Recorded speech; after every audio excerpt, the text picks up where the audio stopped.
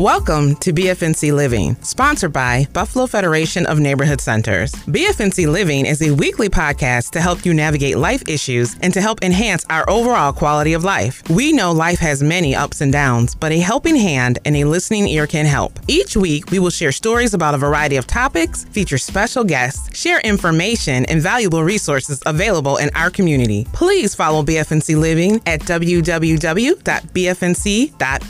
Facebook, and LinkedIn. For this week's episode of BFNC Living, I'm your host, Daysi Ball, and today we're going to learn about Leah Angel Daniel, who is a business strategist, a global speaker, and advocate. Leah Angel serves as a champion and voice for marginalized communities and youth with an emphasis on alumni from the foster care system. Leah is the founder and CEO of Fostering Greatness, a community-based nonprofit organization that assists foster care youth, young adults, and alumni. Leah has recently published a new book entitled I Shall Not Be Moved, and I am sure she is going to share tips on how young adults can set themselves up for success in 2023. Welcome to our show, Leah. Thank you for having me. Leah, I'm really excited that you're here, and I know you have a powerful story, but we're going to get into your background in a moment. I want to share that many are not aware at the end of 2021, New York State had over 11,000 foster homes with more than 16,000 youth in the foster care system and around 600 kids in need of adoption. In preparation for today, I learned a new term, which is the forgotten population in reference to foster children. Why is that? Well, this particular population, they're very, very disproportionate within the foster care system, especially those of color, Black and brown children. The statistical information that's out there is negative, so a lot of times they're unheard. They're forgotten because people think that once they age out, once they're grown, they're on their own and they don't need to assist them, and that's far from the truth. A lot of these young people go through very traumatic situations, abandonment, abuse, neglect. And when they're exposed to trauma, a lot of times they may be a certain age, for instance, 16, but they may have the mindset of a 9-year-old. So they still need that assistance. And so people really don't talk about it because they don't know about it unless they've had that lived experience. They've been a foster parent or they're a bio parent that has lost their children to the system. And a lot of times, foster care youth and young adults will not identify themselves because of the shame and the stigma that's associated with the term foster care. So that's why people don't know a lot about, this particular system, again, unless they've been personally impacted by it. Okay. And so you alluded to some of the challenges that young adults face as they exit the foster care system. Can you talk more about that? Yes. So a lot of times when youth or young adults leave the foster care system or they transition out, they can transition out between the ages of 18 and 21. In some states, they have to leave when they're 18. In other states like New York State, they have the option to stay until they're 21. And so the purpose of foster care is so that they're prepared for adulthood once they transition out of the foster care system. Well, what I have learned, and even in my own personal experience, is that a lot of the agencies do not prepare these young people for a sustainable life. So once they leave foster care, they're in survival mode. And when we think of survival mode, just having the basic necessities, food, shelter, clothing, education, health care, all of these different things. And a lot of times they don't know how to navigate the system. So meaning where to go for resources, who to call. And if they're not connected to a caring, consistent adult, they really don't have anyone else to go to in those terms either. So it's very negative. So talk to me a little bit, because you're saying something really powerful. At 18, in most systems, most states, they're required to come out of the system. So basically all of the supports and different things go away. Yes. In New York State, you're saying you have the option to stay in until you're 21. Yes. But what preparation are they giving the kids? You're saying that there's not a lot that happens with them, like once they're out. But I mean, is it just one day someone shows up and says, okay, you're done? Or is there some discussion with the youth before they end the program? So they have the option to engage in an independent living program. We have different ones here in Western New York. So we have Home Space, which is for pregnant teen moms or teen moms that have babies already. We have SILP programs, so like through Gateway Longview, where they're roommates with another young person and they're learning how to live on their own. But a lot of times within these agencies, they're very low staff. They don't have all of the resources that are available, and then we have to think about the education of the social worker. Do they know about all these programs that are available for the young person? Sometimes a person may come into the system and then they're about to age out already, so they haven't even had the opportunity to be enrolled into certain programs. And then a lot of times this is just about awareness and education. A lot of people don't know about a lot of things here, and then some things have discontinued and all of that. So that's why Fostering Greatness Inc. exists, because we want to be that one-stop shop that knows about all the resources, can connect these youth and young people to the resources within the community, and that we know who to connect them to so that they have just a good turnout and good outcomes. So I'm glad you brought up Fostering Greatness. So in the work, we know why it's important. You just explained that. But why was it important to you? Thinking back, just when I went away to college, didn't go too far. I went to SUNY Oswego, which is near Syracuse. But I never thought I would be doing the work that I'm doing today. When I grew up in the foster care system, at the age of 16, if anyone could have told me, Leah, you'll be working and doing this work, I would have said, absolutely not. My experience within the foster care system was negative. I didn't have really good foster parents. I was in 7 different homes, and when I aged out, I had mentors, but I didn't want anyone to adopt me because I was just like, no, I want to be independent, in the sense where I didn't want to go back into a cycle of just things where they were negative or it wasn't for me. I just never felt a part of the environments that I had to live in. And so when I gained my master's degree, I ended up coming back to Buffalo and getting custody of a couple of my siblings. And so I thought that if I just provided a stable environment for my younger brothers, love, and just everything that they needed, that things would just be good, you know. So I experienced not only the foster care system as an alumni of the foster care system, but as a foster parent, kinship care. So saw a lot of gray areas, a lot of problems. One of my brothers who I had, he was adopted twice and given back to the system twice. He was burned by hot water at the age of 1. He had some mental health things going on where he wasn't getting the sufficient care that he needed, and he was placed into a psychiatric center where he was molested. And so that's how I ended up getting him in. He was legally blind. So I learned through that process how to advocate for him and the services that he needed. But also everything that had transpired in other homes was not shared with me for me to prepare. So I was this young, naive 23-year-old thinking I'm going to do all that I can do. And I'll tell you, I had him for 4 years, and he was a teenager by this time. And I was exhausted and tired out. And all I could think of was how many other foster parents are experiencing this. What type of village, what type of support is there for them? Because, see, we have more youth in care than there are foster homes. Mm-hmm. So, you know, what can I do? Then I started working at a foster care agency, and I saw how exhausted the social workers were. So we're expecting something from these workers who have just over-exhausted themselves with their the youth that they're servicing, the families that they're servicing, being on call, you know, and wanting to help, but then forgetting about their own self-care and their own family. So I saw a cycle that was perpetuating negativity in a sense where everybody suffered. Mm-hmm. You know, everybody suffered from something. So it's like, you know, this hamster on this wheel and nobody's getting what they need.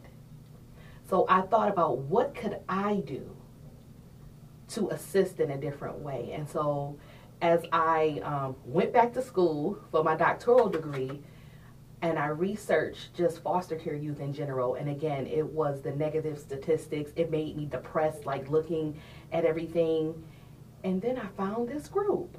It was foster care alumni in Washington, D.C., and these people had it going on. They were doing big things, and I'm like, no one is talking about them. No one is talking about those who are changing the narrative. I agree with you, because I know as I was preparing to talk with you today, I had never heard of a Foster alumni.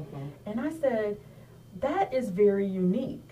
Do you know how they came about or how you can get involved with them? Yeah, so I kind of coined the phrase. There was a woman who said to me one day, "Oh, you're a former foster care youth." And I said, "No, I'm grown. I am an alumni, because foster care was a part of my life. Right. But it's not fully who I am. So it's just a part of something, just like you graduate from school. You went to that particular school. You had a certain part of your life that it impacted, but that's not fully who you are. Right. You're an alumni. You were a part of it before. So I started coining that phrase, and especially when I was doing a lot of writing and within publications and things of that sort. And so a lot of other people was like, I like that better, or a foster care graduate, you know. Well, it's empowering. Yes. It really is empowering. And as I started, you know, as I was preparing, I just said, that is really phenomenal. Right. You know, because then it's a select group, right? And, you know, I started thinking, well, how is it that you become a part? Is it something that you opt into? How are, you know, individuals that have been a part of the system, how can they engage? Yes. And it's great that you say it's national, because I didn't know that. Yes. I thought it was something that was local. So this is a national organization. Well, so it was actually through Facebook. There were a couple of young people who were putting together a conference in DC, and I met this young lady in New York City when I went to a momentum training, so something that was for professional development. And she told me that they were putting together this conference. She invited me, and I had never been exposed, like I said, to all of these alumni. And it's kind of like this unspoken bond that we all had. We know we all went through something. We know the system, but we didn't have to share our traumatic stories with each other. But we wanted to assist each other to do better and be better. And it's like, okay, I finally found my tribe, so we can understand and talk about the differences that we want to make in our communities. Because some people don't want to work with alumni. Some people want to work with the youth that's already in care. Some people want to change policy. Some people want to do advocacy. So it's all about what you want to do. And so that's how Fostering Greatness was birthed. I said, well, I don't want to work within the system, but I want to get them where we see that gap, where we can change their lives right there, and where it's their choice. You know, whether they want to go ahead and work with another organization, and where they see people that look like them. When I was growing up in foster care and they had like small conferences and things, I never saw a black woman who was successful, who had been through the foster care system. You know, I met David Peltzer, who wrote The Child Called It, but I was like, his story is extreme. That didn't happen to me. And I couldn't connect to anybody or anything. So I thought that success was unattainable in that sense. And the shame that comes with being in foster care. Right. You know, people ask you, well, what happened? What you do to get in foster care? What's going on with your parents? And I remember just explaining about, you know, my mom, and kids teased me, you know, and it was the most hurtful thing that I had ever experienced, because it's like, why am I being blamed for decisions that my parents made, or, you know, things that are going on in their lives? So no one ever really talked to me about that. So again, just that a shame that's associated with just being in the system. Now, Fostering Greatness, which I think is a phenomenal organization, and I wish I had something to do with it, but it's all you. And what I will say is that it has definitely gained a lot of momentum in the past several months, at least from what I can see. It like went from 0 to 65 in less than a few months. And so let's talk about that. I mean, how do you feel about this ride and where the organization is going? And the other part of the question is that now that you have this momentum, what is it that you desire to do, you know, with the organization? So Fostering Greatness has evolved way bigger than what I ever imagined it would be.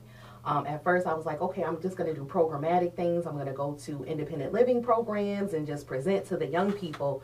But then when COVID happened, so many young people were contacting me.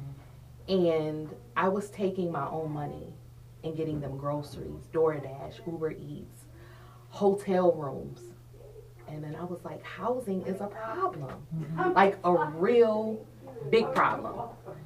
some of these youth couldn't get in touch with their social workers, the programs, they couldn't get in programs because they didn't maybe have mental health status that you needed in order to get in housing, or if they didn't have children. Like, it was just so many things that they just didn't fit in that particular puzzle. And I said, a light went off, and I was like, okay, housing, that's a big thing. So I just started thinking about that and working on that, and it was like every door opened up to that. So then I started learning about the vouchers that were available for foster care youth, and when they aged out up until the age of 26. So I'm like, okay, so what does that look like? What agencies have these particular things? So I found that a lot of agencies, foster care agencies, were not educated in this. They didn't know how to utilize the vouchers. And it was like, okay, so I want to do something about this. And then I got into policy change. That's the area. And I know that you can't just post something on social media and think that it's going to be effective and efficient in changing the things that you want. So it really has to go to, you know, the county, the city, government, all of those different things. So just learning about that. So within that, I found that fostering greatness served a bigger purpose. So we want to do housing and programmatic things, but also for the people who are making the decisions for this particular population, to educate them on the real issues that are there so that they can make the appropriate changes for these youth and young people, because some of them have no idea. So that's what I plan to do. I also am writing my dissertation on African American women who identify as transformational leaders who have grown up in the foster care system, and focusing on post-traumatic growth. So it goes past resilience. It's a part of resilience, but it's something where they evolve over 5 different areas in their life, and it's continuous. And just putting that out there, because again, when you think about the foster care population, who's associating anything with leadership? Who's associating anything with success? Or any turning pain into purpose? Nobody's really thinking about that. But there are so many stories of success with these youth, young adults, older people who have been in the foster care system. Is really an area that has not been tapped into. And so I think that's the purpose of fostering greatness. What I had was something small, and now it has grown into something bigger, and also doing listening sessions with the foster care population here. So really just seeing what their needs are, and really just tapping into what we can do to assist as a community. Leah, that is amazing. So in the listening sessions, what has been one of some of the most profound comments or takeaways from the listening sessions that you've done so The far? needs for mental health resources. Okay. There are so many people suffering from mental health.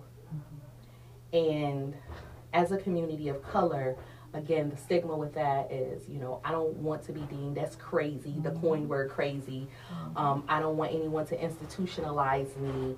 What are people going to think of me? I don't want to be put on medication. You know, just all the negative things instead of the positive things of where they can regulate themselves, you know, where they can have some understanding, and to know that trauma does affect the brain and the growth of the brain, you know, and chemical imbalances and different things like that, and just really learning about different things that could have been passed on to them from, you know, their parents, or just different things that they may have more control over than they think. So again, coining that phrase, changing the narrative of whatever they think they need to change. And then a lot of them also talked about continuous support. So once you age out of the foster care system, people think, you know, you don't need anyone. You always need somebody. And a lot of these young people come from homes where they're dysfunctional in a sense where they can't go back to those families, where it's not safe for them, where they feel they won't be accepted because they've changed, or due to the lifestyle changes, you know, so they need people to depend on. And like I said, again, research suggests that if there is at least one consistent and caring adult, these young people can thrive instead of being in survival mode. That's huge. Yeah, it is. Huge to know that you have a safety net, to know that you have somebody to call, to know that you have someone to depend on. I mean, that changed my life when I had some of those people. And I didn't so much focus on what my mother and father wasn't doing, because I had many mothers and fathers to assist in certain areas, and they served in different purposes. So the burden was big as a young person, just seeing other people, like I said, with their family members. So I can only imagine what other young people are feeling, especially during the holidays. you know, or when they're in college, or when they need support, or it's graduations, or whatever it may be, where they feel the void. So again, just having someone, and all of us need somebody. You know, that doesn't just go towards the foster care population, right? But just knowing that they have someone is a huge thing for them. So what can the community do to get involved? Well, there's many things the community can do. If they follow us on social media, Instagram, LinkedIn, Facebook, Twitter, please share some of the opportunities that we have available. Share some of the posts. They can donate, because these youth need things all year round. A lot of times, during especially the winter time, we're paying rent for young people who have just aged out. We're providing housing things, and shout out to Dion Williamson from Upward Design. Her staff really came through for us for our holiday happiness party. So they gave a lot of housing things, gift certificates and cards and toys. That was very helpful. Mentorship. So if there's a certain area of expertise, or even like being a big brother, big sister, you know, that. And if they want to become foster parents, and they can do that, or do kinship care, which is a family member getting custody of a young person, or even, like I said, just coming and speaking to them about different professions or different things that they can do in life, and just giving them the hope that they need in order to move forward. So those are some of the major things, or even telling us about some of the programs that their places of employment or that they run that would be beneficial to this particular population. Well, Leah, the work that you've been doing is amazing, and Thank you. I can't express enough about it. I just love the work. I love the agency that you are growing, and you know, it definitely is meeting a need that there was a void. But what I also found very powerful is that you are such a young person to be doing all of this dynamic stuff, and on top of that, you are an author. Yes. You have a book which you recently released, and I have to say that your book signing was absolutely gorgeous. Thank you. Couldn't stay, I was working, but it was beautiful from what I saw. And so the book is called I Shall Not Be Moved. Let's talk about that. Yes. You know, it's curated based on chronicling some of your adolescence and complex relationships you had with your mom and your family, and also talking a lot more about your path in the foster care system. What compelled you to write this book? I have actually been working on this book for years.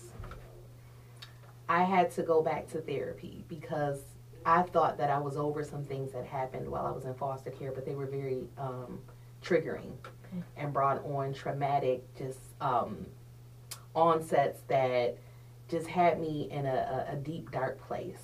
You know, feelings that I hadn't felt for many years arose again. And so I stopped writing the book. And then I became a mother, and I started thinking about my mother's journey when she had her children. I started thinking about some of the challenges that she may have experienced. And for those who may not know, you know, much about me, I often talk about my relationship with my mother, because my mother suffered from schizophrenia. She also was an alcoholic, and she, you know, was involved in drug abuse. And when I asked family members about my mom, they would always say they never thought her life would turn out like that. She was very beautiful, smart, intelligent, and she always said she never thought her life would turn out like this, but she didn't know how to gain control and get back to where she needed to go. And so at that moment, I started understanding that my family didn't know a lot about mental health. That a lot of times when we are on the outside looking in at other families, what we look at as dysfunction is really normalized behavior for them. So drug addiction in my family was normal. That's a powerful revelation. Yes. And I just always wanted to be different. You know, there were people in my family who motivated me, but there were also people who talked very negative about me. And based on my mom, you know, Like I said, she was very beautiful, intelligent, and everything. And I tell people, just because you're intelligent doesn't make you exempt from the hardships of life. So I just talk about growing up as a child and the things that I learned because I was never able to be a child. And that's very hard. I talk about how I raised my siblings and how I never thought I would have children because I knew of the responsibility that it took. And then I talk about how when I was pregnant with my first daughter, how we connected through utero and how I felt as a mother with my baby growing inside of me. And then it made me think about like how my mom could just not get her kids back, you know, that experience. And then I talked about mending the relationship with my mother and when she went to prison and how during my entire adolescence she was in prison and we wrote to each other and I visited her and I experienced a part of her that I'd never experienced before and learned her story, and it made my heart soften towards her. And I felt like from the beginning my mother didn't have a chance because people didn't like hold her to the point where or stop things that could happen to her in the streets because it was part of her family life, you know, and she just wanted to be loved like any of us.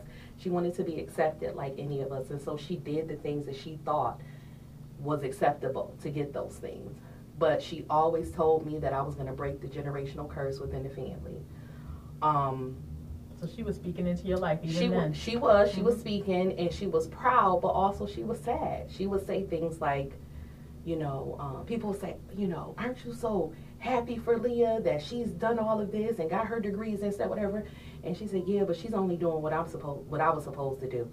And so part of me was, you know, challenged with that because like she's not proud of me, but she is, but then she's disappointed in herself, you know. So unfortunately my mom passed in 2021 and that's what really pushed me to finish the book. I do editing for a publishing company called 13th and Joan, owned by an African-American woman, and it is a Black-owned publishing company. And she said, we got to get this out there. And I just talked about just the hardships and things, but also the lessons and the blessings that came with everything else. And I'm a spiritual person. I found Christ on my own, and I talk about that, the spirituality part, and what held me. And then just about, you know, the dynamic people that showed up in my life when I truly needed what I needed, you know. And I tell people, just because I'm educated, just because all of these, I'm not exempt from life either. And even when you age out, even when you've accomplished all these things, you still need a village. You still need somebody. So just explaining that through this book and then sharing parts of me that I used to be ashamed of. And I just remember my younger sister saying, I wish I knew all of this, or I wish I knew these parts of mommy, because then my perception would have been different. And it's only something that I could write about and not really express verbally, you know, and so I'm glad I did it. And it has been a blessing to some of my family members. Other ones, you know, they're like, oh, well, you look at us this way. It's what I grew up in. So it's just my perspective of my experience. But it's a powerful perspective. Yes. And the revelations that you've even just said in these few minutes are, you know, they're life-changing. Yes. You know what I'm saying? And this book, it helped your family, but it's going to help so many more. Absolutely. And when I've seen the posts, because I follow you on Facebook, I follow you on social media, and I've seen the posts since the book has been released, and, you know, and talking in different circles, and it really has, we have a lot more in common than we all realize. Exactly. You know, and these traumas and these generational experiences have been the norm for a lot of different people and families. And so for you to talk about it in such an open way, you know, and in a personal way, yes, you know, that to me takes a lot of courage. And for you to do it and acknowledge all of those different things that occurred, but then yet still here you are, living, thriving, and helping others, and making the conscious choice to do that. Leah, that is something truly special. Not everyone is equipped to do that. Thank you. So, you know, as far as I'm concerned, you just need to keep on with what you've been doing, because it's working. And then to see, you know, your relationship with, you know, your peers, but then also with your children, with the community that you're trying to serve. I mean, everyone just sees the power and the light that you espouse. Thank you. I appreciate that. You know, so that, you know, just continue on. I can't say enough about it. So one of the things that I wanted to touch on, and you wrote this in the narrative on your website, which I thought was powerful. You talk about dispelling the myth that life happens to us. Can you just touch on that a little bit? Mm-hmm. Life happens for us. There's a lot of times when people say, do you look at the glass half empty or half full? And I just say, I'm glad to have the glass. You know, I believe it's all about perspective, or our lens and what we're exposed to. Mm-hmm. Like I said, when I grew up in foster care, hate is a strong word, but I hated being in foster care. And for those who want to know more about my experience, you can buy the book, but it was not good. It was mentally exhausting. And to grow up as a young person and to be told you're not going to be anything, for people who are supposed to be speaking life into you. I grew up being angry. I grew up just mad, like the people who are supposed to be the gatekeepers. Right. What happened, you know? And so as I grew older and as I began to surround myself with positive people who could explain more about life and who didn't judge the decisions that I made, life doesn't happen to you, it happens for you. So what is the lesson that you're getting out of the experiences that you've gone through? Because it's all for a purpose, whether it's for you or for somebody else. Mm-hmm. And that's what I think about. Life doesn't happen to you, it happens for you. So with that being said, and again, I think you've espoused this a lot during this interview, was that there have to be positive people around you. Yes. There have to be people willing to give back and mentor and Yes. encourage. Yes. So how can people reach out to you or get in touch to get involved in that way? Yes, absolutely. I am available through my phone number, which is the phone number for Fostering Greatness at 716-228-3824. Also through social media, Leah Angel Daniel or Fostering Greatness Inc., that's INC, or through our website, so www.fosteringgreatnessinc.org. So those are the ways. Or if you see me in the community, feel free to talk to me. I'm a very personable person. Or email me at Leah, Leah Daniel, Daniel, 1982 @gmail.com.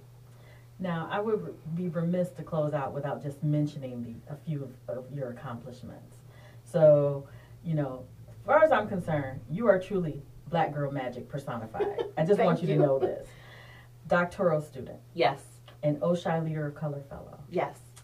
A Health Foundation of Western New York and Central New York Health Fellow. Yes. Eastside Neighborhoods Cohort Member. Yes. Published author, community leader. Yes. What else? I am a part of the first and foremost sorority, Alpha Kappa Alpha Sorority Incorporated, and I am just here to do what needs to be done. You know, never thought, again, I would be doing the work that I'm doing. I thought I was going to be a news anchor or a field reporter out here traveling the world, no children, single, but that's not how life turned out for me. But an educator, an advocate, and I'm just here to do the work, you know, and see, and whatever need that needs to be filled that I am able to do without being harmful to myself. Yeah. And that's it. I'm just here to do the work. So, Leah, before we close out, what would be the one thing you would want to share with the alumni? Yes. That would encourage them as they're stepping up into the next year? To do your best and be your best, whatever that is. If it means waking up in the morning and getting yourself dressed, if it means getting your education, if it means getting a job, if it means just making the effort that needs to be done for you, whatever that desire is for you, you have the control to be who you want to be. It doesn't matter what society says. It doesn't matter what your parents said, the teacher said, anybody. You have the control. And to whom much is given, much is required. You're going to get many blessings, but you got to look at the blessings. And then when you get them, don't just hold on to them. Share them with other people, because we're all connected in some way, and somebody is waiting on you to do your best and be your best so that they can do it too. Well, all right now, family, you all heard it from Miss Leah herself. So if you want to reach out to her, you can. She's on all the social media platforms. You can find her on Facebook, LinkedIn, and Instagram, if I'm not mistaken. And she's also shared her email address. Leah, will you share your email one more time? Yes. Leah, Leah, Daniel, Daniel, 1982 @gmail.com. Leah, thank you so much for being a part of BFNC Living. And I know we're going to be talking again soon. Thank you so much for having me. I appreciate you. All right, everyone.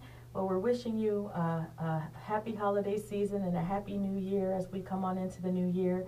And if you want to reach out, again, Leah has shared her information, and we'll be back again with the podcast next week.